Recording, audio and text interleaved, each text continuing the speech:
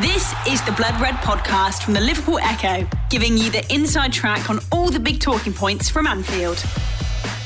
It's the morning bulletin here on the Blood Red channel as we bring you your must-know stories from this morning's reports. I'm Guy Clark, and on Wednesday the 9th of September, these are your top stories. Trent picks up PFA award as Reds dominate Team of the Year. Reds open for business as Ryan Brewster's stance is made clear. Klopp to sit down with Wijnaldum as contract saga drags on. Barcelona's Coutinho plan, which could give Liverpool a transfer windfall. And Leeds eye former Reds target ahead of visit to Anfield. All of that to come on the morning bulletin from Blood Red. And alongside me, as ever, is Matt Addison. Matt, how are we? Yeah, very good, thanks. Not the best game for anybody who watched England last night. We've just been discussing it, haven't we? It was a pretty boring match, so I, for one, cannot wait for the Premier League to start and some actual exciting football to come back. So, yeah, as we keep saying, the countdown is on. It is edging closer, but it does seem to be taking a long time to pass, doesn't it, this week? Yeah, it does.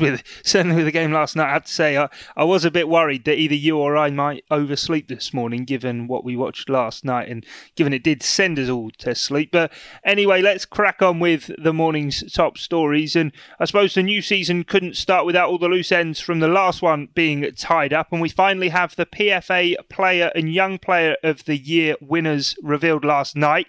As well as the Team of the Year, of course. And there's cause for celebration for one Trent Alexander-Arnold, yet maybe disappointment in the main category for the Reds, Matt.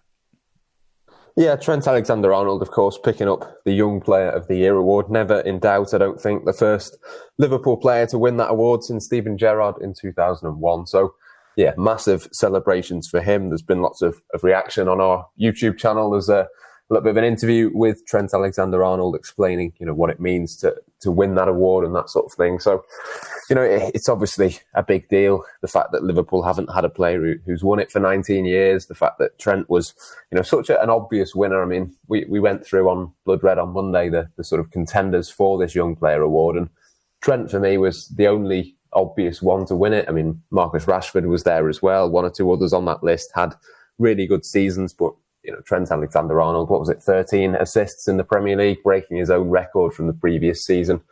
He was just absolutely exceptional for Liverpool and absolutely pivotal as well in them winning the Premier League title. So for me, it was a pretty obvious decision. And to be honest, I think it was a fairly obvious decision as well. I know Liverpool will be disappointed not to have won the main PFA Player of the Year award. But for me, Kevin De Bruyne was the best player in the Premier League last season, despite the fact that Liverpool won the league by so many points. So, in previous seasons, we've seen Mohamed Salah and Virgil van Dijk have won it when Manchester City have won the league and won the league by a similar or possibly even the same number of points, didn't they, a couple of seasons ago? So, yeah, Kevin De Bruyne, for me, a worthy winner. I don't think realistically you can complain about either of those two award winners. So, yeah, Pep Guardiola, proven wrong. Of course, a few months ago, he said, these awards are only ever for Liverpool players. Well, Kevin De Bruyne certainly now has proven that to be not the case. So, yeah, I think it was an important one for Kevin De Bruyne to win it. I think it was the right decision for him. And in terms of the Team of the Year, Liverpool, as you say, dominating that as well. So, yeah, rightly so, in my opinion. A fantastic season. But, it almost seems really bizarre to be talking about it at this stage because we are, as we say, just a couple of days away from the new season, and we're still talking about the last one. Yeah, it does seem strange. I think 5 of the 11 for the Team of the Year coming from Liverpool: Trent Alexander-Arnold, Virgil van Dijk, Andy Robertson, Jordan Henderson and Sadio Mane. No place for Mohamed Salah. But I don't know about you, Matt, but it just makes me even more excited to see what Trent Alexander-Arnold could go on and do. And I suppose only time will tell. But now we'll move on to one that we did discuss yesterday. And at the time we were hoping that it was merely newspaper speculation. Yet Mike McGrath and the Telegraph seem to have been there or thereabouts on Ryan Brewster's future. From our man Paul Gorst at the Echo. Matt, what do we know?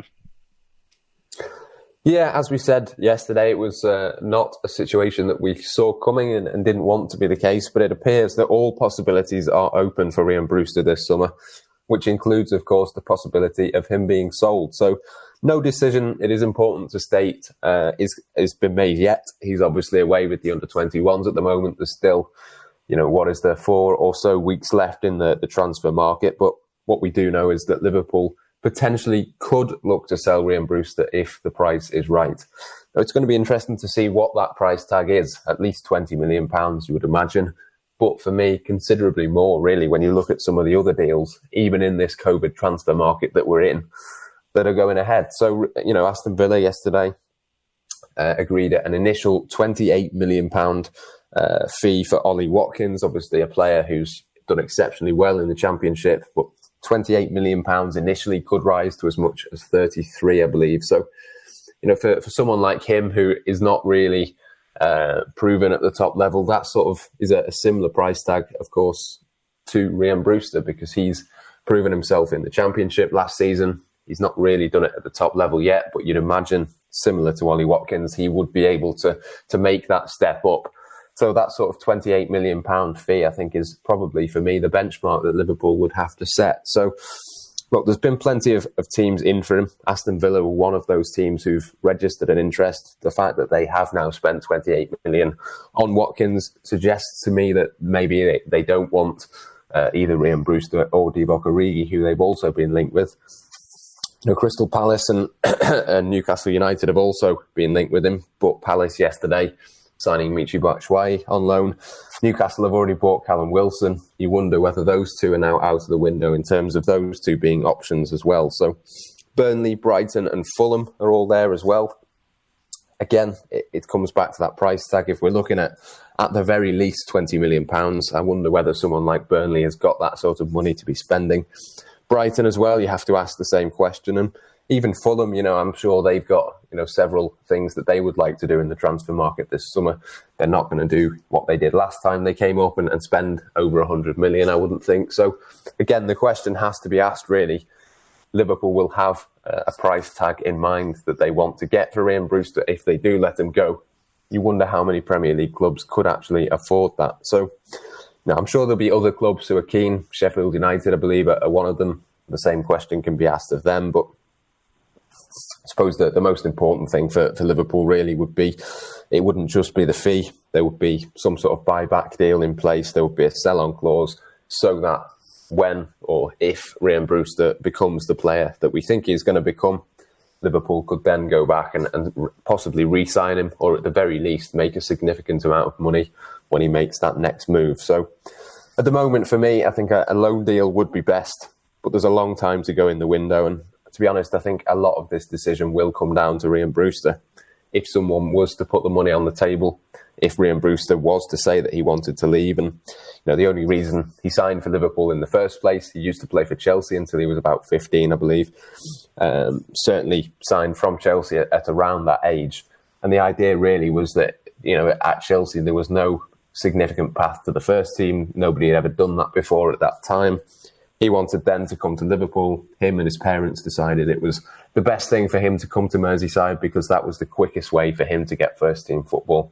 So over the last sort of 5 or so years, that has always been the idea for him to come and play Premier League football at the quickest possible opportunity. So I think there is some sort of suggestion really that he would like to go and do that. For me, though, I think it has to be a loan. He can go on loan to a Premier League club. To be honest, I think he would get enough chances at Liverpool this season. I know we've talked about this a lot. There is going to be a lot of matches in quick succession. If Ryan Brewster, can be convinced that there is going to be enough chances for him at Liverpool, you do wonder, whether he should stick around. And to be honest, that would be my preference at the moment. But of course, there is the sort of financial thing to think about as well. And I spoke to Kieran Maguire this week. Liverpool, maybe not as desperate for money as possibly has been painted out. I think they are making it a conscious decision really to sort of use a long-term strategy. There's a couple of pieces out on the Echo this morning from that. And of course, you can go back and listen to the podcast itself as a fuller explanation than what I can give now. But Liverpool not in absolute desperate need of finances in order to fund other deals. But I think in their long-term planning, if for example, Ryan Brewster was to leave, they could then get in, one of their targets. We know, for example, that they are quite big fans of Ismaila Sarr at Watford, potentially. If Ryan Brewster leaving was to fund a deal for him, that's a decision over the next few weeks that Liverpool would have to take. So, look, it's going to be a really interesting few weeks. For me, though, there should be other players who are sold before Ryan Brewster, and certainly for me, I can think of, a good 2 or 3 who should be on that list before him. But look, it's not my decision, is it? I think it's a decision that Liverpool will make sooner rather than later. And if Ryan Brewster is to leave, I think there'll be a fair few Liverpool fans left disappointed. Yeah, I think there will be. And I think if he does leave, of course, it will be amid a web of transfer clauses and windfalls that Liverpool could yet benefit from further down the line. As you say, a buyback clause probably high on the priority list of any deal. Well, still to come, almost 3 years on from his sale, Liverpool look set to profit even further from their record sale of Philippe Coutinho, and Jurgen Klopp to thrash out Gini Wijnaldum's future, perhaps within the next week. The Blood Red Podcast from the Liverpool Echo. Well, he's been spoken of as a priority, some kind of make weight, and even compared to Emre Can. But could Liverpool be set to keep Gini Wijnaldum? Matt, the Mail this morning have a piece on this. What are they saying? Yeah, apparently Gini Wijnaldum is going to hold talks with Jurgen Klopp once he's back from international duty, of course, with the Netherlands. So he's obviously been away this week, like a lot of the players who play for European teams. So there's no sign at this stage that he will leave or that he's pushing to leave. But we do believe that Barcelona are keen on him. And Ronald Koeman, of course, his former Netherlands manager, would like to take him to Barcelona. So there is a decision to be made. I think Liverpool are happy for him to stay. I think Wijnaldum will only leave this summer if he really pushes to go to Barca, but at this stage there's no talks either way for that transfer to take place or for him to sign a new deal. So I think it's a difficult situation really for Liverpool. I think if he does stick around, there's no sort of idea that he wouldn't play or anything like that. I think, as we saw with Emre Can, he was a key player in the season that he left. I think it was 26 appearances in the Premier League he made before he then left on a free transfer. Someone like Gini Wijnaldum, you'd imagine, would play even more than that, given he only missed 1 Premier League match last season. He is a crucial player, so there is still a good chance that he will stick around. I think Liverpool would prefer not to lose him, of course, on a free transfer next summer, but I would imagine that would be the preferred option at this stage, would be to lose him then rather than sell him now on a cheaper deal. So it's going to be interesting to see what happens. If Barcelona really do push for him and he really does push for a move, I think that move could well take place. If he did leave, of course, you have to imagine that current stance on Thiago not being an active target at this stage, you'd imagine that would have to change because, Gini Wijnaldum, as I say, 37 Premier League appearances last season. He's a hugely influential player for Liverpool, one of the first names on the team sheet pretty much week in, week out. You couldn't let him go without having a replacement lined up. So, yeah, plenty to be done, I think, in that regard. And I think possibly we should know a little bit more after these talks with Jurgen Klopp have taken place, possibly before the Leeds game or certainly in the week that follows. Yeah, it is an interesting one that we will keep a look on. Paul Gorst, of course, did say during the lockdown that Liverpool would look to crack on with a new deal for Wijnaldum. Since then, of course, as you say, there haven't been any talks just yet, but maybe things getting clearer for the Reds and now looking to maybe get a deal sorted. The Echo, as always, will be right across it and on top of the very latest. But from Wijnaldum then on to Coutinho. It's getting on now for nearly 3 years since he left, yet yes, here we are talking about him yet again. No talk of a return. That one does seem to very much have been put to bed. But Matt, with Barcelona looking to reintegrate him this summer, after of course he played that starring role in that Champions League demolition of them 8-2 in the Champions League semi-final, we're reading that Liverpool could yet still profit even more from the deal to sell him back in January 2018, as Gorsty does point out on the Echo. Yeah, of course, there was the story when Bayern Munich won the Champions League that Liverpool would sort of get financial benefit from that. That wasn't true at the time, but this one, it appears, is true if Coutinho does stay, which now appears to be the most likely situation after he held talks with Ronald Koeman since that final for Bayern Munich a few weeks ago. If he plays 15 more appearances, that would take him to 90 matches for Barcelona in total, and that would give Liverpool an extra €5 million, which is about £4.4 million. So, yeah, Coutinho's agent, Kia Joorabken, says that Koeman held talks with him after the Champions League final, told him that he wanted him to stay. Coutinho wants to stay, he wants to prove himself at Barcelona, and he actually returned to training early for fitness and momentum and that sort of thing heading into the new season. So it looks like he is set to stay. It's going to be really interesting next season with Barcelona in so many regards. Lionel Messi, Coutinho, Dembele, Griezmann, lots of individual stories who've all been, well, at the very least, linked with a move, if not, more than that, you would say, certainly in the case of Messi. So it's going to be a fascinating season for them. Obviously, a first season for Ronald Koeman, a big overhaul for him to oversee. So it's going to be really interesting. And I think Coutinho, obviously, for Liverpool, is of interest still as well, even, so many years after he left Liverpool. But look, I think the best move for him to make this summer would be for him to stay. I think if Barcelona play him, we know how good a player he is.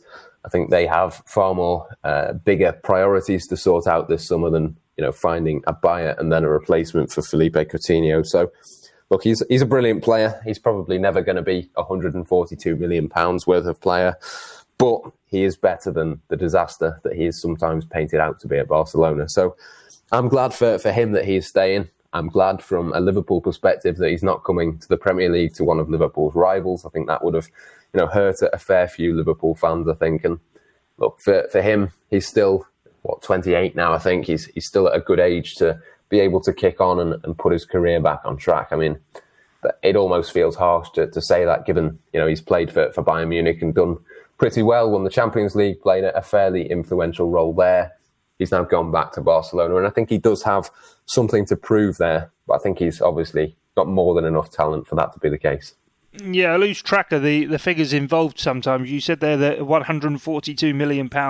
It's difficult to remember exactly what of that Liverpool have recouped and what could still yet be to come, but we will keep an eye on that. I suppose if any recruitment phase is sort of to be pinned up as the example of how to do it, it has to be that sale alongside the signings, of course, of Virgil van Dijk, Alisson Becker and Fabinho. What a golden period that was for Liverpool. But before we go this morning, we like to have a look at what the rivals are doing from time to time here on the Morning Bulletin. And whilst they might not be a challenger for the title this season, Leeds United will be rivals this weekend, of course, as they head to Anfield on Saturday evening to get the new Premier League season underway. And, though this deal might not get done in time for him to play, Matt, it seems as though they've set their sights rather ambitiously on a former Liverpool target, according to reports in France.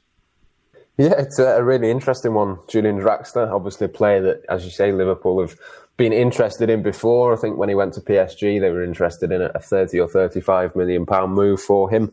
Stagnated a little bit, I think it's fair to say, in Paris. But yeah, Leeds apparently are going to go for him.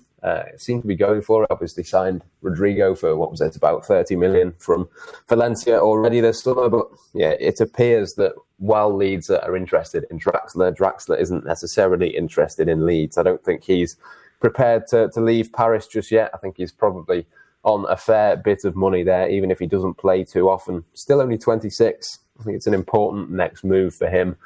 But I think it's more likely that he will move on next summer, given that he doesn't appear to want to leave. But let's suppose hypothetically that Leeds did get this deal over the line. I think that would be obviously a really exciting signing for them. I think he's obviously still a very good player. Had a couple of injuries and struggled to get into that PSG team at times. But we know how good a player he is. He's played at the highest level for PSG in the Champions League. He's played obviously for Germany at the highest level as well. So it would be a really exciting thing for the Premier League to get in that player. And to be honest, I'm surprised that it's only just Leeds who are in for him. It doesn't appear that there's anybody else particularly interested. But for a player of that talent with only a year left on his contract, I'm slightly surprised that one or two other teams haven't come in for him as well. And I don't think Liverpool necessarily would be one of those teams, but you'd imagine there's a few other clubs, not just in the Premier League, but in different leagues around Europe as well, that Julian Draxler could be a player that could have made a bit of a difference for them. But it doesn't look like the deal will get done this summer, certainly not before Liverpool play Leeds on Saturday afternoon. But certainly one to keep an eye on, because it's a player I like, and I'd be quite happy to see him in the Premier League somewhere. Yeah, you and I both. He was obviously the pin-up boy for the next generation of German football. As you say, that move to PSG maybe stunted that somewhat, but he does still have a lot of football left in him, and it would be interesting to see him in the Premier League. Well, that's all from us this morning here on The Bulletin. Remember to keep an eye on the Echo throughout the course of the day.